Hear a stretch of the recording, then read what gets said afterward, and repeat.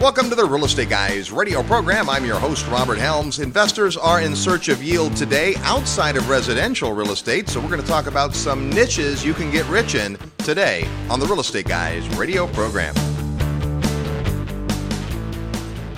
Are you ready to profit in paradise? Hi, it's Robert Helms, and if you think real estate investing means tenants, toilets, and termites, think again. Located just a short plane ride from the U.S., a virtually untouched paradise awaits, the beautiful country of Belize. When you go to Belize with the Real Estate Guys, you'll spend 4 fabulous days discovering one of the most intriguing real estate markets I've ever seen. With its jungle rainforests, pristine beaches, and 81-degree turquoise water, Belize is one of the most beautiful places on earth. Plus, it's considered one of the top 7 tax havens in the world. Belize property is on the rise, and many experts think the best is yet to come. But don't just take my word for it. Come experience Belize firsthand at our upcoming investor field trip.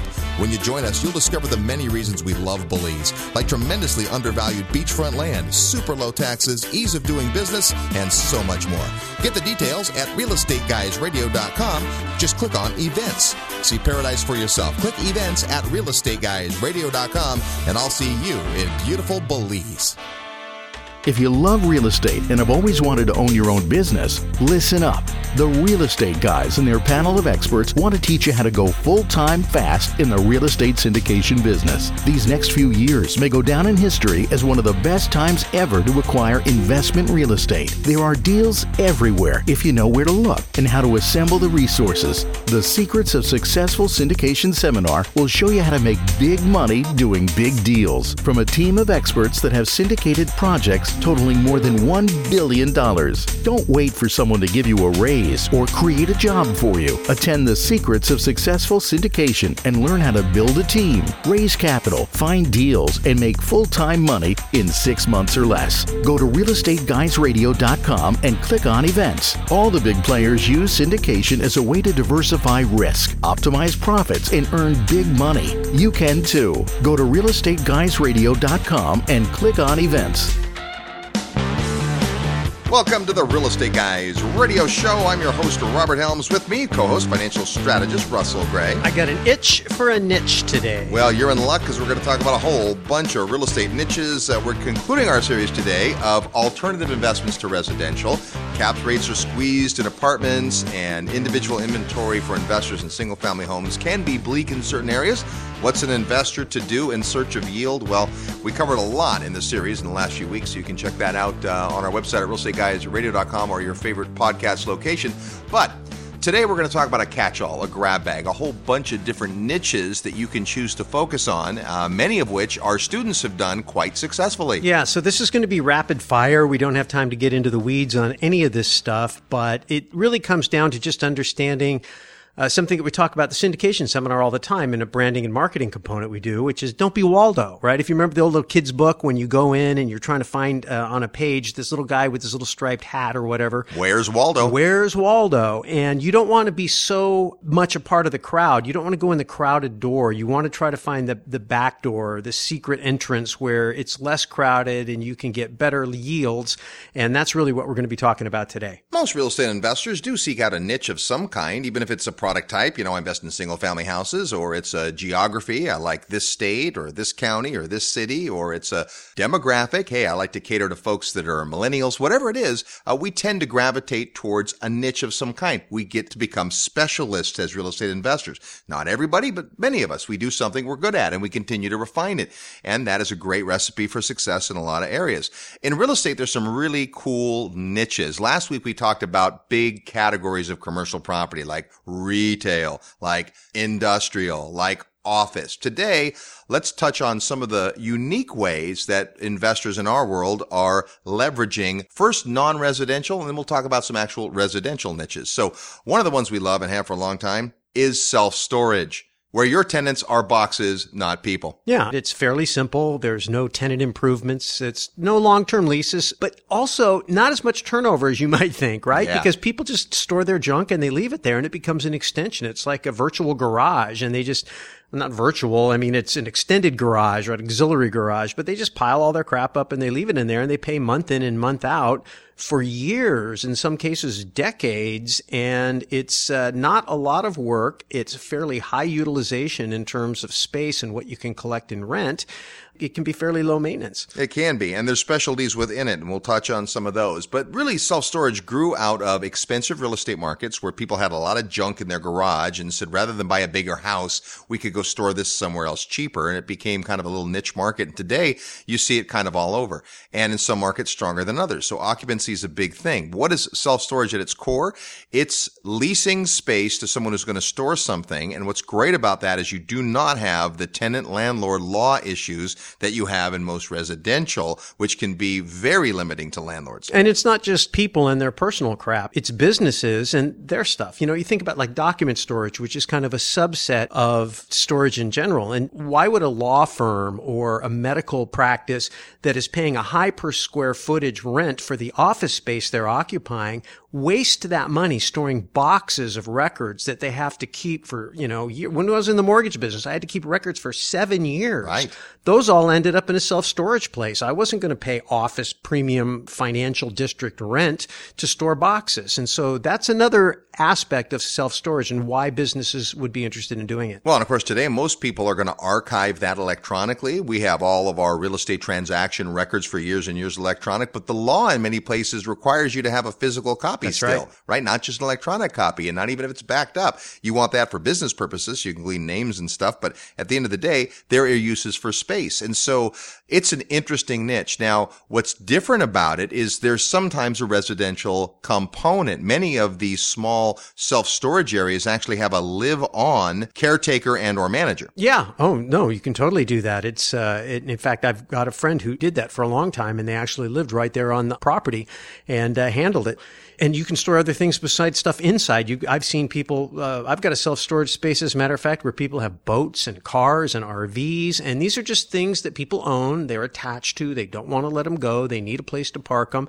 You could have a place that has no building. It's just an empty lot, and it's just holding these big vehicles. And that's another form of self-storage that doesn't even have any improvements on it. All right. It's a fascinating subject and one that we've been intrigued by. We actually had some folks on our Investor Summit one year who that's what they did. They did self-storage. And we have a couple other people that are looking at getting into it. So interesting place. Of course, like anywhere else, you want to make sure you're understanding the intricacies of it and where demand is and all of that. Another interesting one, we have a gentleman right now who is looking at a very unique retail opportunity, and that is in the hair salon business.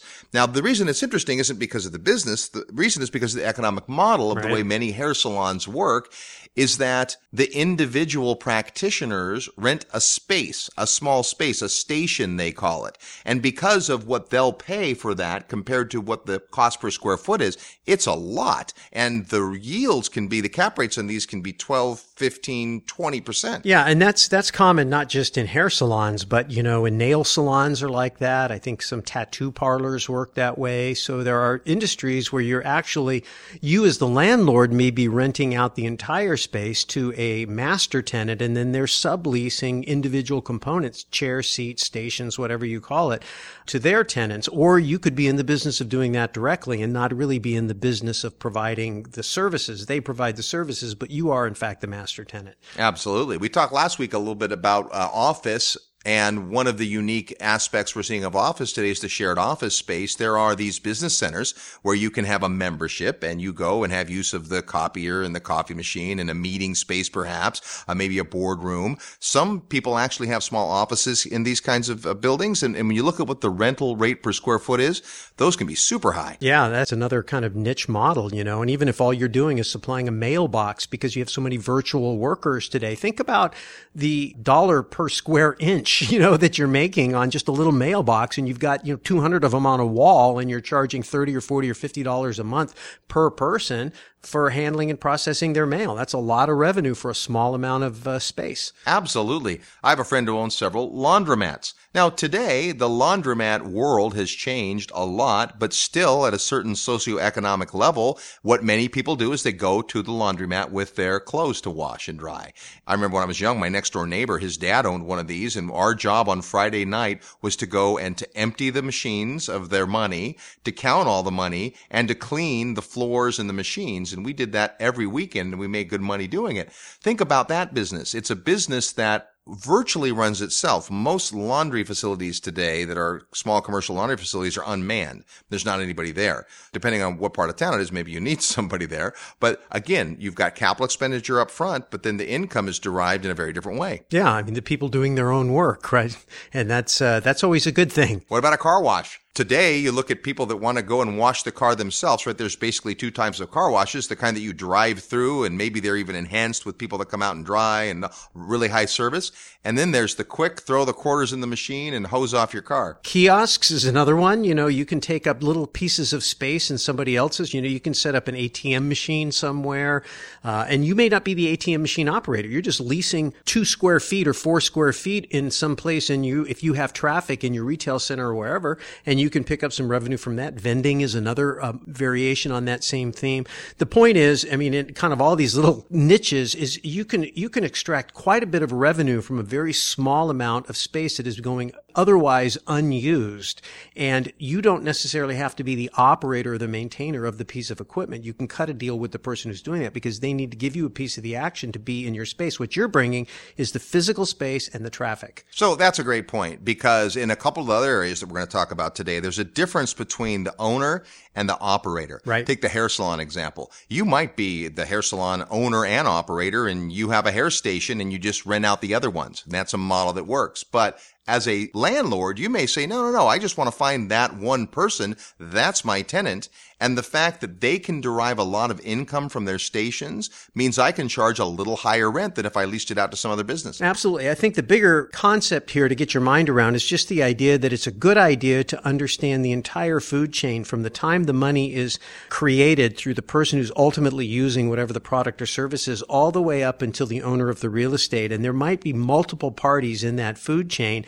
You can own the whole food chain, or you can pick pieces of it to be a part of. And that's just a matter of your personal investment philosophy and where you want to play. We're talking about ways to get yield through real estate that aren't necessarily residential, but are certainly niches. When we come back, we'll talk about some residential niches as well, and maybe some things you hadn't thought of before. You're tuned to the Real Estate Guys radio program.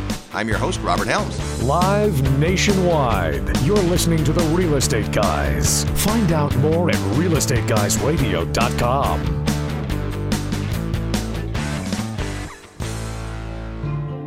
Are you achieving everything you want in life?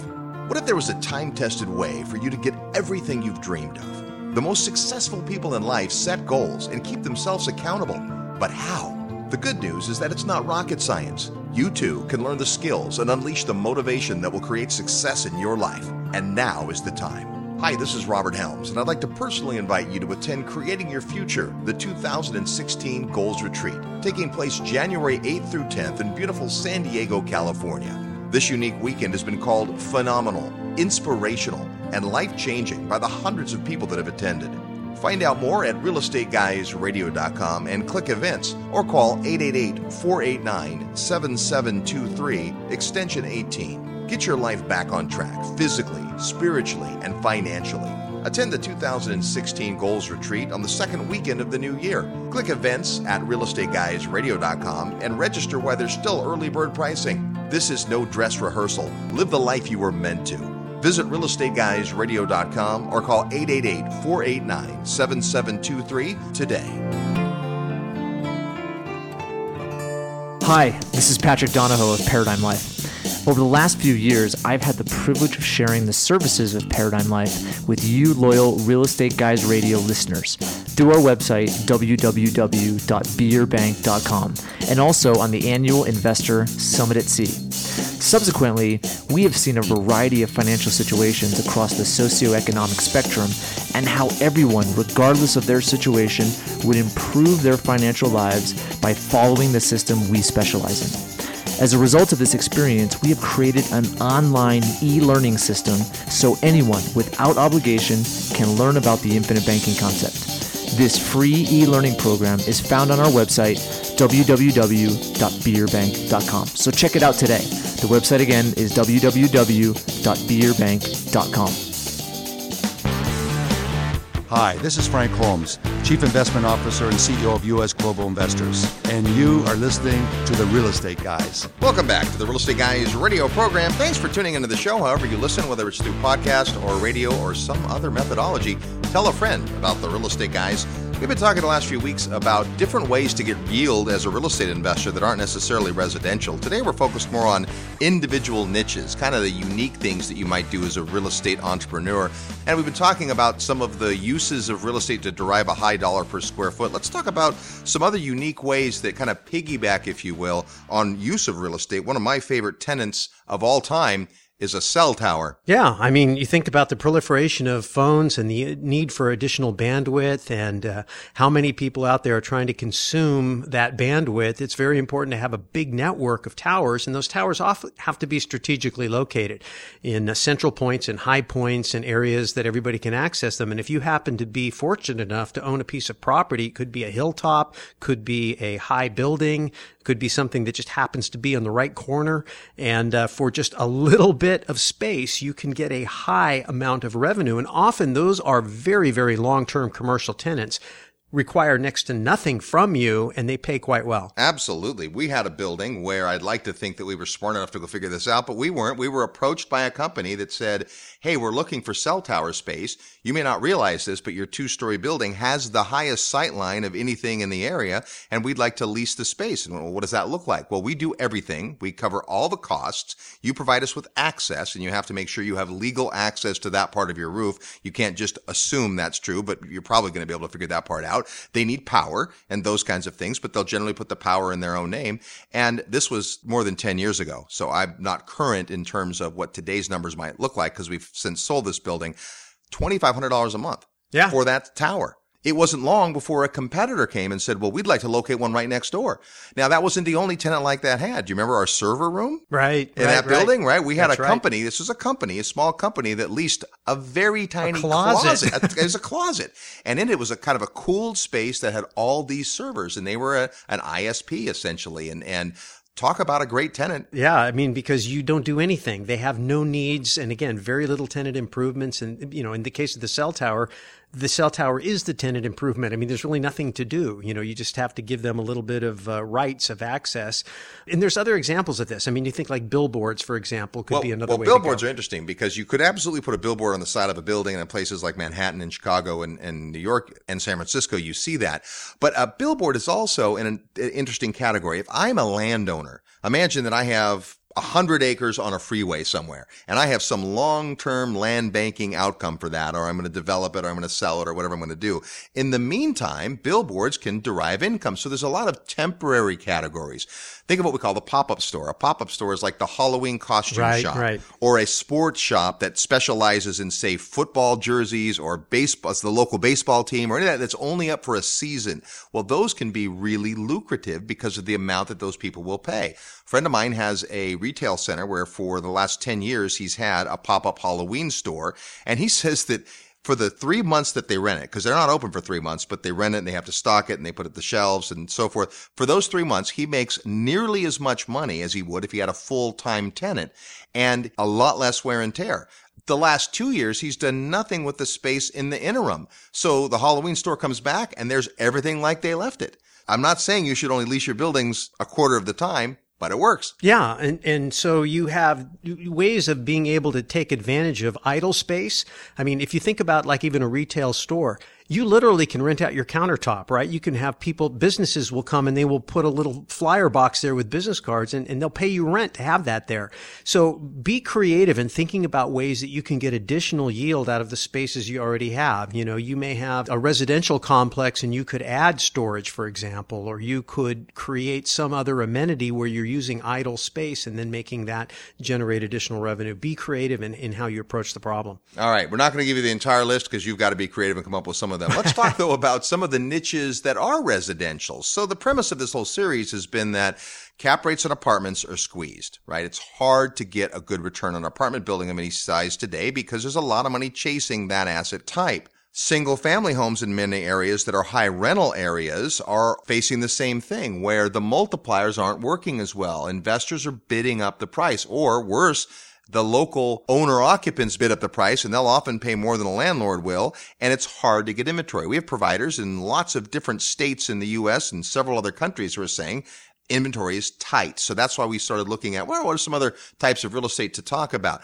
But there are some residential uses that do have high returns. Take, for example, manufactured housing, mobile homes. Yes. I mean, that's huge. And this goes into a bigger concept of demographically what's going on, right? We talk about how wages have been stagnant and you've got a big group of baby boomers, many of whom haven't saved up for retirement. And so they don't quite have enough money to live maybe the lifestyle that they'd been living. And so they're going to sell their house and they need to buy a home, but they need to buy a more affordable home. They want to have the pride and freedom of ownership and they want to stay maybe in an area closer to family that's more expensive. So what do? Mobile homes is a way that they can do that. And that's a great tenant to have because they're paying slip space, but everything else they act like an owner and they are taking care of the property and they're typically in it for the long term. So it's a longer term tenancy. It's just great. But the other thing is right now, it is also an extremely high yielding space to be. And if America continues to get struggles economically, it's probably going to be more demand as people try to move down the food chain into more affordable housing. Well, what's great from the user's point of view, the tenant's point of view about mobile homes is it's the highest value per square foot, meaning for the size of a unit, a 1,500 square foot mobile home, what I pay in rent is a lot less than a comparable condominium, apartment, or rental house. And so I can get more bang for my buck, more square footage. There are some folks who can do very well in an 800 square foot apartment. But if you have kids, if you need more space, if you need just to be able to put your stuff somewhere, mobile homes are attractive to that. And because of that, the turnover isn't quite as high. Now, you talked about the economic model. It varies. There are some mobile home parks where the owner actually owns many, if not all, of the homes. And they're renting out a furnished sometimes or rent-ready space, which includes the space rental. Right. But many mobile homes, all you basically do is own the land and the hookups, and you have the right to put a mobile home there. Now, let's just talk quickly about mobile homes. We're definitely going to do a show in the future because we've got a bunch of folks in our world doing mobile homes, but we're not quite ready to go deeply into the subject. But there are essentially two types of homes. So the kinds that really become permanent structure, and then the ones that are truly mobile. And you can kind of tell the way that a park is structured from a legal point of view by whether or not it has license plates in the back windows. Right? Yeah, right. If it does, that tells you that those are DMV registered. Right? Trailer parks. Trailer parks, right. So, but today the variety is huge. And some manufactured housing is quite nice. So it isn't all low end, but what it is the economic model is a portion of the rent goes to you as the park owner. But most of what they're paying is for either financing the home, or if they own the home outright, then you are the lion's share of what they're paying out every month, and it's usually fairly small. So there's not as much default, and tenant-landlord laws are a little different. If somebody has their home on your space and they quit paying, you of course check state by state and county by county, it's often easier to get them out than even an apartment would be. Yeah, I think the main thing is that both the demographics and the economics, especially in the United States of America right now, make this a really attractive niche, and that's why we're going to come back and pay more attention to it. Let's talk about another high dollar per square foot return on residential property you might not thought of, and that's student housing. My first job in real estate really was as on-site manager of a student housing building. I mean, it was a privately owned apartment building, but most of the tenants were students because it was a block from a major university.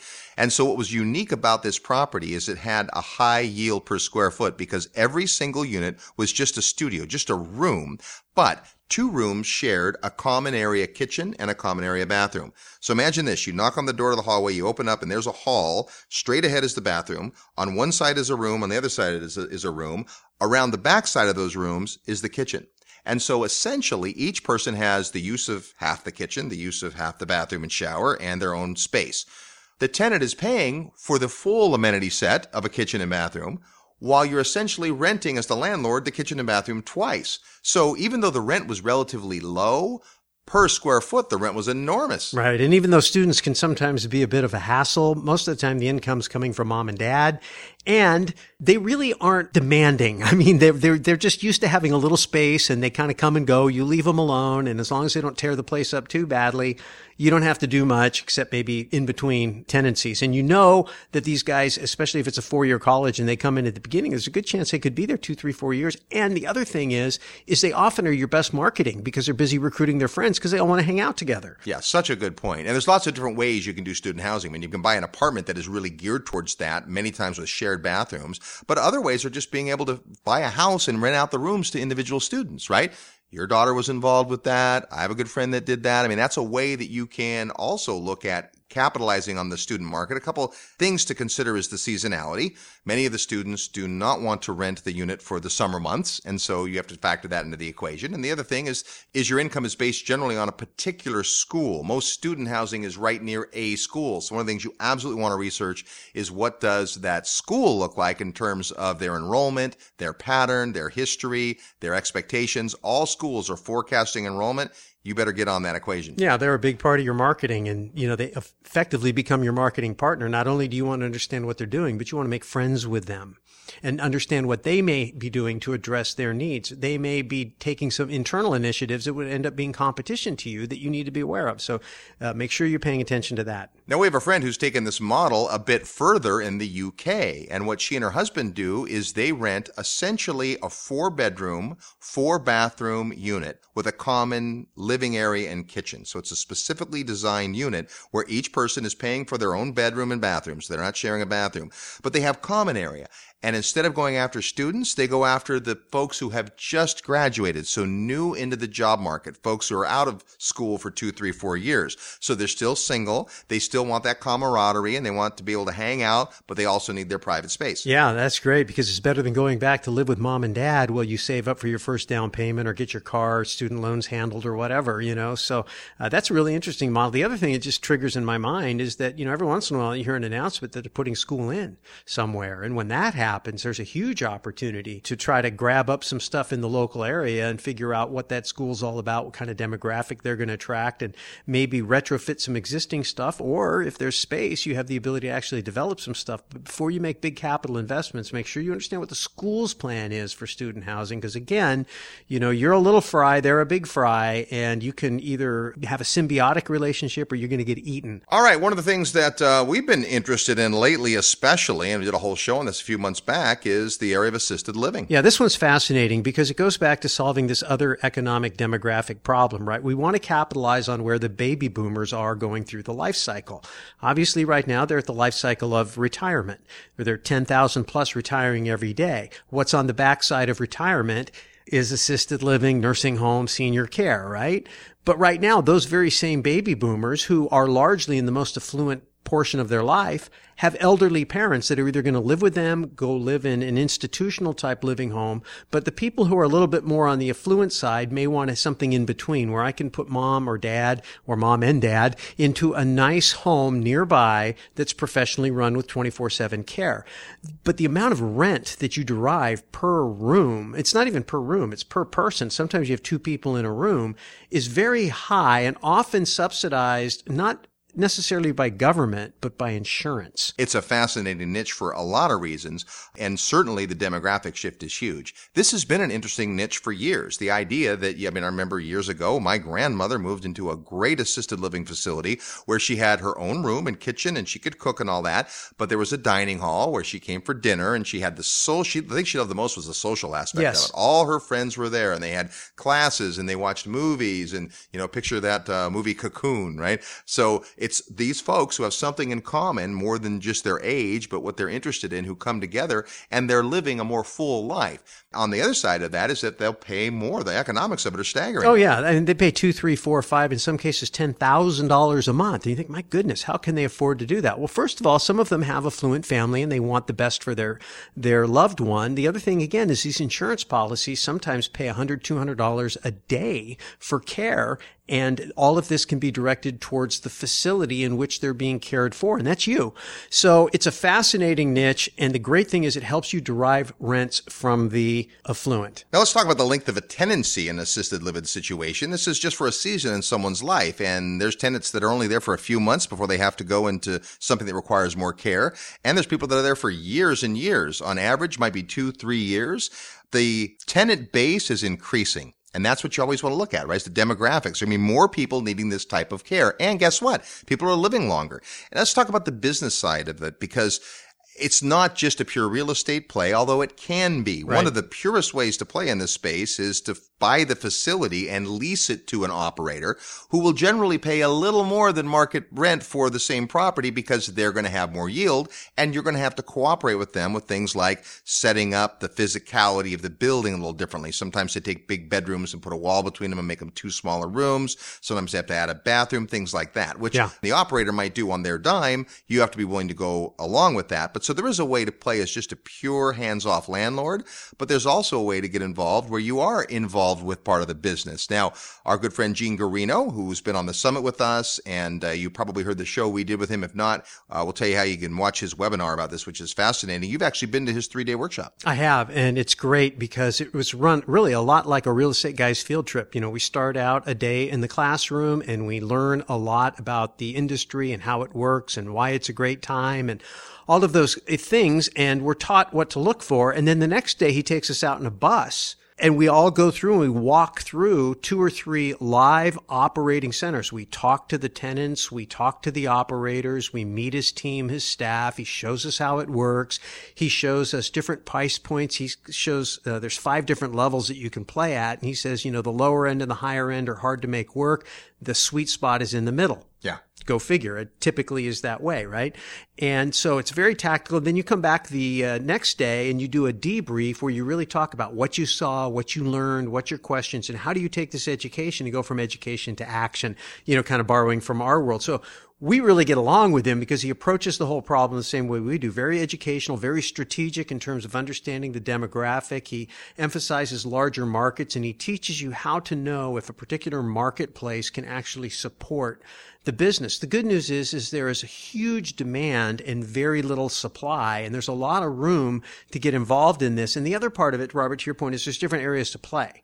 Right. And so because there's so much cash flow available, and we still have an out-of-the-box financing situation, even though residential real estate financing is extremely cheap right now, if you approach it with, hey, I want to do this, but then I'm going to put this business in it, the conventional lenders get a little weirded out by it, right?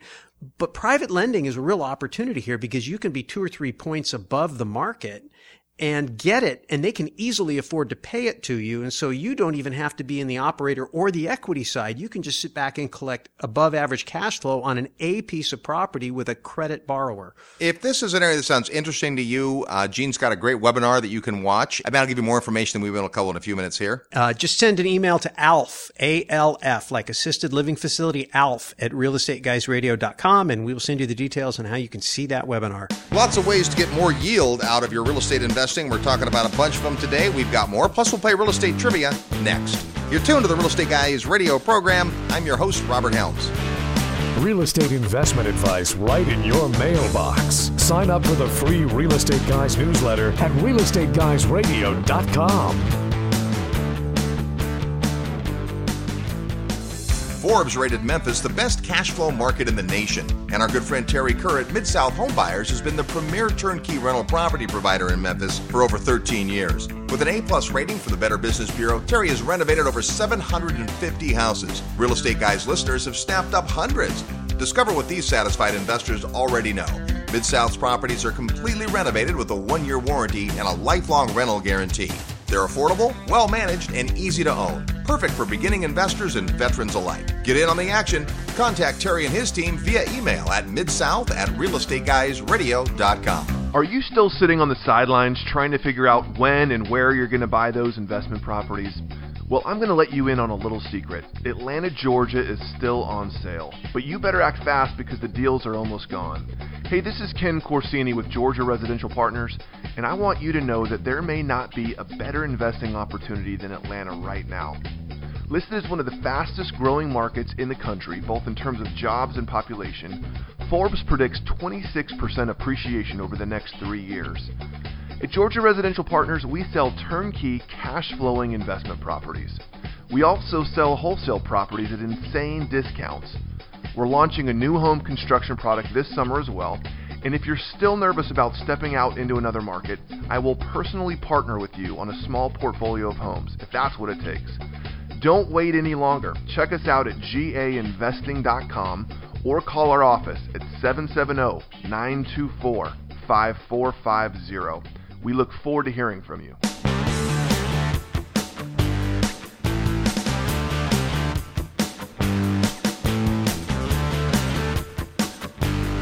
Hi, this is Simon Black from SovereignMan.com, and you're listening to The Real Estate Guys. Welcome back to the Real Estate Guys radio program, the number one downloaded podcast on real estate investing. We're talking today about ways you can find more yield, squeeze more yield out of your real estate deals by considering niches. And there sure are a bunch of them. Before we get back to that discussion, it's time to play Real Estate Trivia, your chance to win a prize by knowing today's Real Estate Trivia question. In just a minute, I'm going to ask you a trivia question that has something to do with one of the niches we've discussed. As soon as you hear the question and think you know the answer, send it to us via email to trivia@realestateguysradio.com, trivia@realestateguysradio.com. The first person with the right answer is going to win a copy of Second Chance, the latest book by Robert Kiyosaki, and it's a good one. Last week on the Real Estate Guys, we were talking about office, retail, and industrial as some of the commercial classes of real estate, and we asked this: where is the world's largest industrial park in terms of land area? Well, it's a big one. It is 418 square kilometers, 161 square miles. It's called the Khalifa Industrial Zone in Abu Dhabi. Really? Okay. Absolutely. I was thinking maybe China, but yeah. In Abu Dhabi. Number 2 is in Alberta, Canada. Here's our real estate trivia question for this week. Which U.S. state has the highest percentage of housing units that are mobile homes? Yep, which state has the highest percentage of its housing units as mobile homes? So it's not the most mobile homes necessarily, but it's the highest, I guess, per capita of the people who live in mobile homes. If you know or want to take a guess, send your best guess to trivia@realestateguysradio.com. Be sure and include your name and your actual mailing address so we can send you a physical copy of Robert Kiyosaki's great book, Second Chance. That's today's real estate trivia question. We're talking about niches in real estate, getting rich in a niche that has higher yield. And we've talked about a bunch of good ones so far. Let's talk about land. Now, we did a whole show on land several months back, but specifically, there's a couple of areas where land as a real estate investment can make sense. And one is what we call land banking. That is just going out and finding land in the path of progress. Between the time that a piece of land is raw dirt and it becomes built and developed into a finished product, there's lots of profit taking. There's lots of places that value gets added and owners and entrepreneurs can make money. And one of the biggest areas is going from what we call raw land, just dirt, to entitled land. Right. Sometimes that includes the streets and gutters and utilities. Sometimes it's simply a matter of getting plat maps approved. But there's a way to make high yield investments in land, but also you need to be pretty strategic about it. You do, and you have to be strategic about everything you do. And the best way to do it when you're doing anything is to figure out who the big players are in what's going on. Obviously, planning commissions kind of know what's going on, and there's often meetings and public policy debates about what is going to be happening. A lot of times, if you're paying attention to the commercial real estate news and some of the chatter about the direction of things, give you an example. I've told this story before, but it's such a great example. So I'm sitting next to a woman in the early years on the cruise, right? We're out there on the summit. We're sitting in a show. I'm sitting next to a woman. I said, do you cruise often? She goes, I cruise all the time. And she goes, all I do is cruise. And I said, oh, really? What do you do? She goes, I don't do anything. And I said, well, how did you get to a position where all you do is cruise, and you don't have to work for money? And she says, well, do you want to know? I said, of course I want to know. She goes, well, I heard the Denver Broncos were going to be moving their stadium. And so I went out to where they were going to be building the stadium, and I bought all of the land in that general vicinity, hoping to turn it into parking lots. She had to do hardly any development. As soon as the thing was announced, buy on rumor, she made a ton of money, and the thing just hemorrhages cash flow. And that was the concept, Robert, to your point of being in the path of progress. But how does she know? She had her ear to the ground, and she knew what she was looking for. It could be the same thing with a freeway overpass. It could be an announcement of, say, Apple Computer building a huge campus. I mean, remember how secretive Walt Disney was when he was aggregating land in Orlando, right? It was this big thing of not letting anybody know who the buyer was because he didn't want to tip his hand, because then everybody who held the land would understand, boy, my land just went way up in value, and that would change his business model. So path of progress is a huge one. Yeah, and it's hard to do in other types of property. If it's already developed, there's not that much you can do. But in land, it's very pliable. And so land also generally doesn't have financing. So there are some pros and some cons. There's not the tax deductibility of land, but it definitely has the potential for higher yield. Yeah, so that was the evergreen side of the concept here. Now let's talk a little bit about the timely part. Jim Rickards, who's a guy we're a big fan of, wrote The Death of Money, Currency Wars. One of the things he talks about defending yourself from the long-term downward trend of paper currency, including the dollar, in spite of its recent strength, is to put your money in raw land. And his idea is you just park the wealth in raw land, and eventually, when the economy turns around, the raw land will always be worth something. And in fact, if there's a depression in labor and material costs, which you could make an argument is a little soft right now, you'll be able to develop the property, improve it, and create equity very quickly, and then catch the upswing in the economy. You can take it a step further in the whole raw land thing because you can find creative ways to derive interim income off of it. We talked earlier about things like billboards, cell towers, if that happens to be strategically located. Pumpkin farms, Christmas tree farms. I mean, you can create parking lots for events that happen. Sometimes circuses or carnivals come through town and they need a big space. There are things you can do when you have a chunk of land that don't mar the land, that don't interfere with the land in its ultimate value, but allow you to derive some income along the way. In many ways, mobile home parks are a great land bank. Yes. If you study the evolution of certain marketplaces, you'll see where a mobile home park was put in years and years ago at the outskirts of town, because generally you need a lot of space and it can't be very expensive for that model to work. And then town creeps around it. And before you know it, that becomes really valuable land. So pretty soon the outskirts become the inskirts? Exactly, or the trailer skirts anyway. And then what happens is you just move all those mobile homes onto a new piece of land 30 miles away and you develop or sell that property. So there's a lot of ways that you can do that with land. And there's another way too. It's the pizza theory, right? You buy a big chunk of land, you subdivide it, and then you sell it. And if you've paid for it with cash and your intention for your cash was to create yield, you park the equity in the property, no debt, and then you turn around and you sell off parcels and you carry back the financing at income. So now you've created spread. You've got wealth parked in real assets while you're waiting to create income streams on it by loaning it out. And if someone doesn't perform, you just take it right back and resell it. And if you get a down payment, you're generating that cash flow along the way too. So there's a lot of creative ways to work with land. And a lot of times people don't address land because they think, oh, if I go into land, I don't have any income. That is not true. There's a guy in a market that we're in who has done exactly what you just described. He bought a big piece of land, and today it's been subdivided. And for the last several years, he has sold every piece that he sold on owner carry. And here are his terms: 10, 10, 10. 10% down, 10% interest, 10-year amortization. That's the only way he'll sell. He's been offered cash and turned it down even at full price because his model is he's creating a revenue stream. He doesn't want the cash now. He doesn't need the cash now. He wants a revenue stream. So he sells all his property 10, 10, 10. In the first 5 or 6 sales, he recouped 100% of what he originally spent. I love that. Yes, that's a great, great model. Now, let's talk about one of the more obvious uses of land and shift gears a little bit, and that is agriculture. Yeah, we can get yield out of rents, but getting yield out of trees and bushes is even better. Yeah, this one's huge. I get excited about it because if you really think about it, the reason residential real estate is so attractive is because it serves a basic human need. And in the priority ladder of things that people are willing to pay for in their life, it's pretty high up there. Also, because government agencies and industry are all highly motivated to support it. And we've seen that happen. When we had the big meltdown in residential real estate, all the powers that be did exactly what we would expect them to do to try to save it. Well, the same is largely true in food, if you really think about it. I mean, if there's anything that's above housing in terms of people's spending priority, it's probably food, right? Yeah. And then the thing is that's great about a commodity of like food is that wherever the need is, the product can be sold. You don't have to get the geography right in terms of the demographics. You have to get the geography right in terms of the productivity of the land. But the product itself can be shipped anywhere. And if you happen to specialize in a very durable type of commodity, also you have the benefit of being able to store it up in a boom year. There's things that you can do. If it's a more perishable one, you take a little bit more risk. But the point is, you can combine strategies. So you've got income from the land based on a renewable resource. We had Craig on the show some time ago, and he was talking about timber. And the idea of timber is, you plant the tree, and the trees grow 6 to 8% per year, no matter what's going on in the economy. It doesn't matter. It doesn't matter what interest rates are. It doesn't matter what geopolitical risk is. I mean, they just grow. That's what they do. That means if your end product is timber, every year your inventory, if you will, is growing by 6 to 8% no matter what.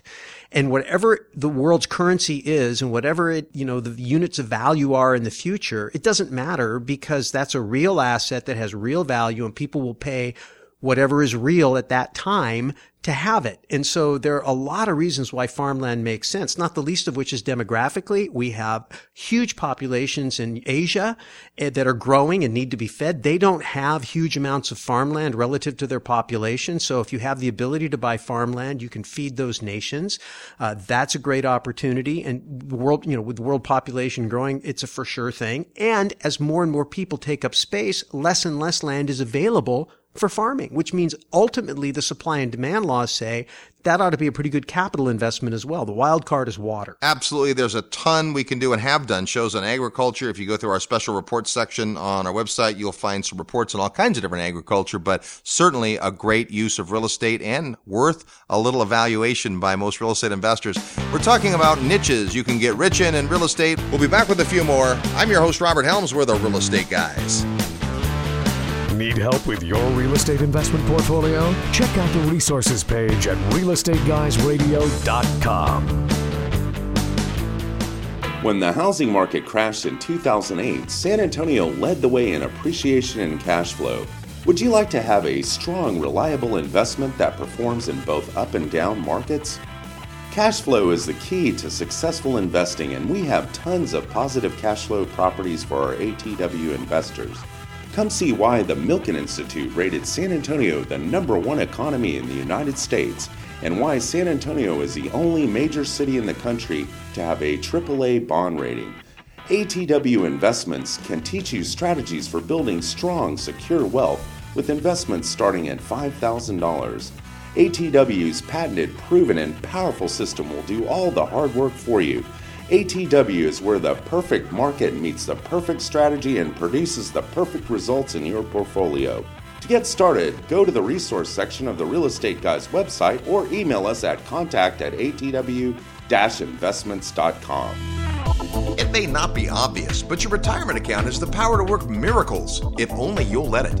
Hi, it's Robert Helms, and Russ and I are excited to invite you to Planning for Prosperity, a one-day educational event taking place in beautiful Orlando, Florida on Friday, October 2nd. Hosted by NewView IRA, this alternative investment symposium will cover a wide variety of topics from a great panel of speakers, including Rich Dad advisor and best-selling author Ken McElroy, IRA custodian Glenn Mather, attorney Joel Nagel, and the Real Estate Guys back for our second year. Discover how to get started investing inside your retirement account, how to move from earned income to passive income, and where to find great deals suitable for your IRA.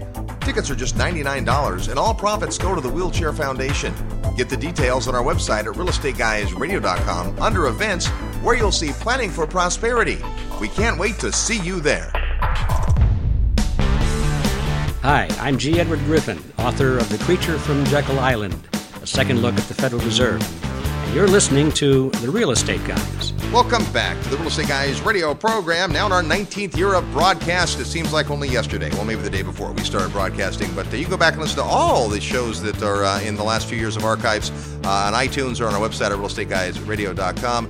We're talking today about niches that you can consider if you want to drive up the yield of your real estate investments. We've been talking about this for several weeks. If cap rates are squeezed in your favorite investment area, why not consider something else? So let's turn the tables a little bit and talk about something real estate related, but not exactly real estate, and that is the note side, the financial side. There are ways to get yield out of being the financing part of the equation. Yeah, and sometimes it's hard to get your mind around, and to do math on the radio is really hard to do, but just conceptually it works like this. If you're able to go out there and buy a note, think of it like an apartment building, and it has a stream of payments coming in. Think of that like rent. And whatever the interest rate is, that's your yield, right? So the person who owns the building, if they charge a higher price for the stream of income they have coming in, the actual cap rate or return on investment that you're going to get is smaller. But if they charge less, in other words, you buy it at a discount, now the actual return you get on your money is higher than even the note rate on the instrument is, right? The concept here is to find somebody, a don't-wanter, somebody who owns a note and is getting a stream of income who says, you know what, I love getting these monthly checks, but I want to go do something now. I don't want to wait 3, 5, 10 years like this, talking about the guy carrying back his 10-year notes. if he had a life event where he said, you know what, it's interesting that I'm going to get paid back over 10 years, but I need my money right now because the deal of a lifetime just showed up, or I just found out a loved one has a terminal disease and I need cash today, I'm willing to sell these notes at a discount in order to attract a buyer. When you can find that kind of a deal, you can create a high yield on your capital, and then you step right into his position. In this particular case, if it's a note backed by real estate, if the note doesn't perform, you then can end up with the real estate. So notes can be a great way to generate yield in a portfolio, even if the underlying rate itself on the instrument isn't that high. Yeah, good point, like the way bonds work. And in this case, you're talking about buying and reselling even existing notes. You can also originate notes, right? If you're a cash owner, if you own outright a property and you want to sell it rather than just take the cash, sometimes a great solution is to take a note back and at least part of the proceeds, right? And that now becomes something that you can just keep as an income stream, or as you just talked about, to sell off. Well, so not to get too esoteric, but there's a game you can play right now in today's market because the interest rates are so low, which is where you are going to be able to take advantage of today's low interest rates. So let's say you have a piece of property, you have some borrowing capacity, and you borrow money, and let's say you borrow money at 4%. Okay. And then you turn around and you buy a piece of land which you couldn't get financing on. Right. And you pay the cash for that. You take the proceeds of the loan and you pay cash for that. So now it's as though I could get the loan on the land for 4%. Well, effectively, you've taken equity out of property A where you could easily get effective financing, and you've turned around and you've planted that into property B. Now you turn around and you do the same thing your buddy did, which is you sell the parcels off at 10%. Now you took 4% money and created 6% money on it, secured by real estate, and you have a 6% spread. You just put yield in your portfolio basically for free. If you think about it, once you have fully sold all those parcels, at whatever the interest rate is, now you have arbitraged the equity in property A for a stream of cash flow on property B. And if your cash flow on property B doesn't perform, you take back the real estate and just repeat the process. Now, if we're talking about just investing, a simple way to do that is to be the lender, to do a purchase money, hard money loan. What is hard money? Well, it means that it's a little harder to get because there are points and fees up front and because the interest rates are higher, but that spells yield for you. What hard money can be a great tool for is for the right operator. So take someone, for instance, who's buying a house to rehab it and flip it for a profit. They need capital for a short period of time, 4 or 6 months. They'll pay a higher interest rate, and you'll have the security of the property. You can structure a really great deal where you go in as the money partner at a fairly conservative loan to value, maybe 60%, and maybe charge a high interest rate, 10, 12%. You could even charge a couple of points. That sounds like an expensive loan, but for the person rehabbing, it saves them having to have that capital. And when they look at the actual cost folded into their business model, it doesn't make that much difference. Yeah, exactly. Because they don't, they don't look at the interest rate. They look at the absolute amount of interest dollars during the hold period, and they just add that to the points and fees, and they put all that in their blender and go, okay, that's what it's going to cost me to carry this, which is cheaper than it would cost for me to tie up all of the capital myself, if I even had it. Because the amount of effort, say, for example, it's somebody who's raising money and they've got to go raise money. That takes time. If they have other assets on their balance sheet and they're not fully deployed, they're comparing what they're getting on their current investments versus what it's going to cost them. So if I've got a 14 or 15% investment, I'm not going to cash that out to save a 9% hard money loan on a project that I think I can easily cover the interest carry with the profit, right? So it's math. So sometimes we get hung up thinking, oh, because I would never borrow at 9%. Nobody would. That's not true. You have to learn to think in the eyes of the customer. And, sometimes speed is so much more important. Speed and convenience is so much more important than the actual note rate itself. So if you can keep your money moving, and if you got a serial guy who goes from project to project to project, now you can just keep funding him, keep generating that yield, and he's cranking out profits in excess of his cost. He becomes a money machine for you. He takes the equity risk. He does the hard work, and he's paying you fees along the way. A lot of other ways to make money in notes. We just met a gentleman at our Secrets of Successful Syndication workshop a few weeks back who had been on a couple of Real Estate Guys field trips. He's got a side business buying second mortgages. He buys them for extreme discounts because a lot of non-performing second mortgages today are out there, but he's got a great way to go in and reposition that money. So there's just a ton of ways that you can play on the note side just for your consideration. We tried to cover a whole bunch of niches, so we got your creative juices flowing. You can think of tons more, and you should. should. The whole concept is if you always do it the way you've always done it, you're always going to get the same results. So see if you can come up with some higher yield ways to invest in real estate and other assets. Next week on the show, we're going to shift gears a lot. You're going to love it. Until then, go out and make some equity happen. This episode of the Real Estate Guys radio show is brought to you by Paradigm Life. Powerful cash management strategies using life insurance. Learn more at beyourbank.com. Mid-South Home Buyers. Low-cost, turnkey cash flow properties in Memphis, Tennessee. Corporate Direct. Asset protection strategies for real estate investors from attorney and Rich Dad advisor Garrett Sutton. Find these and other great companies under the Resources tab at realestateguysradio.com. To learn how you can expose your product or service to the Real Estate Guys audience, call 888-489-7723 extension 4. That's 888-489-7723 extension 4. Or use the feedback page at realestateguysradio.com. Thanks for listening, and we'll see you next week right here on the Real Estate Guys Radio Show.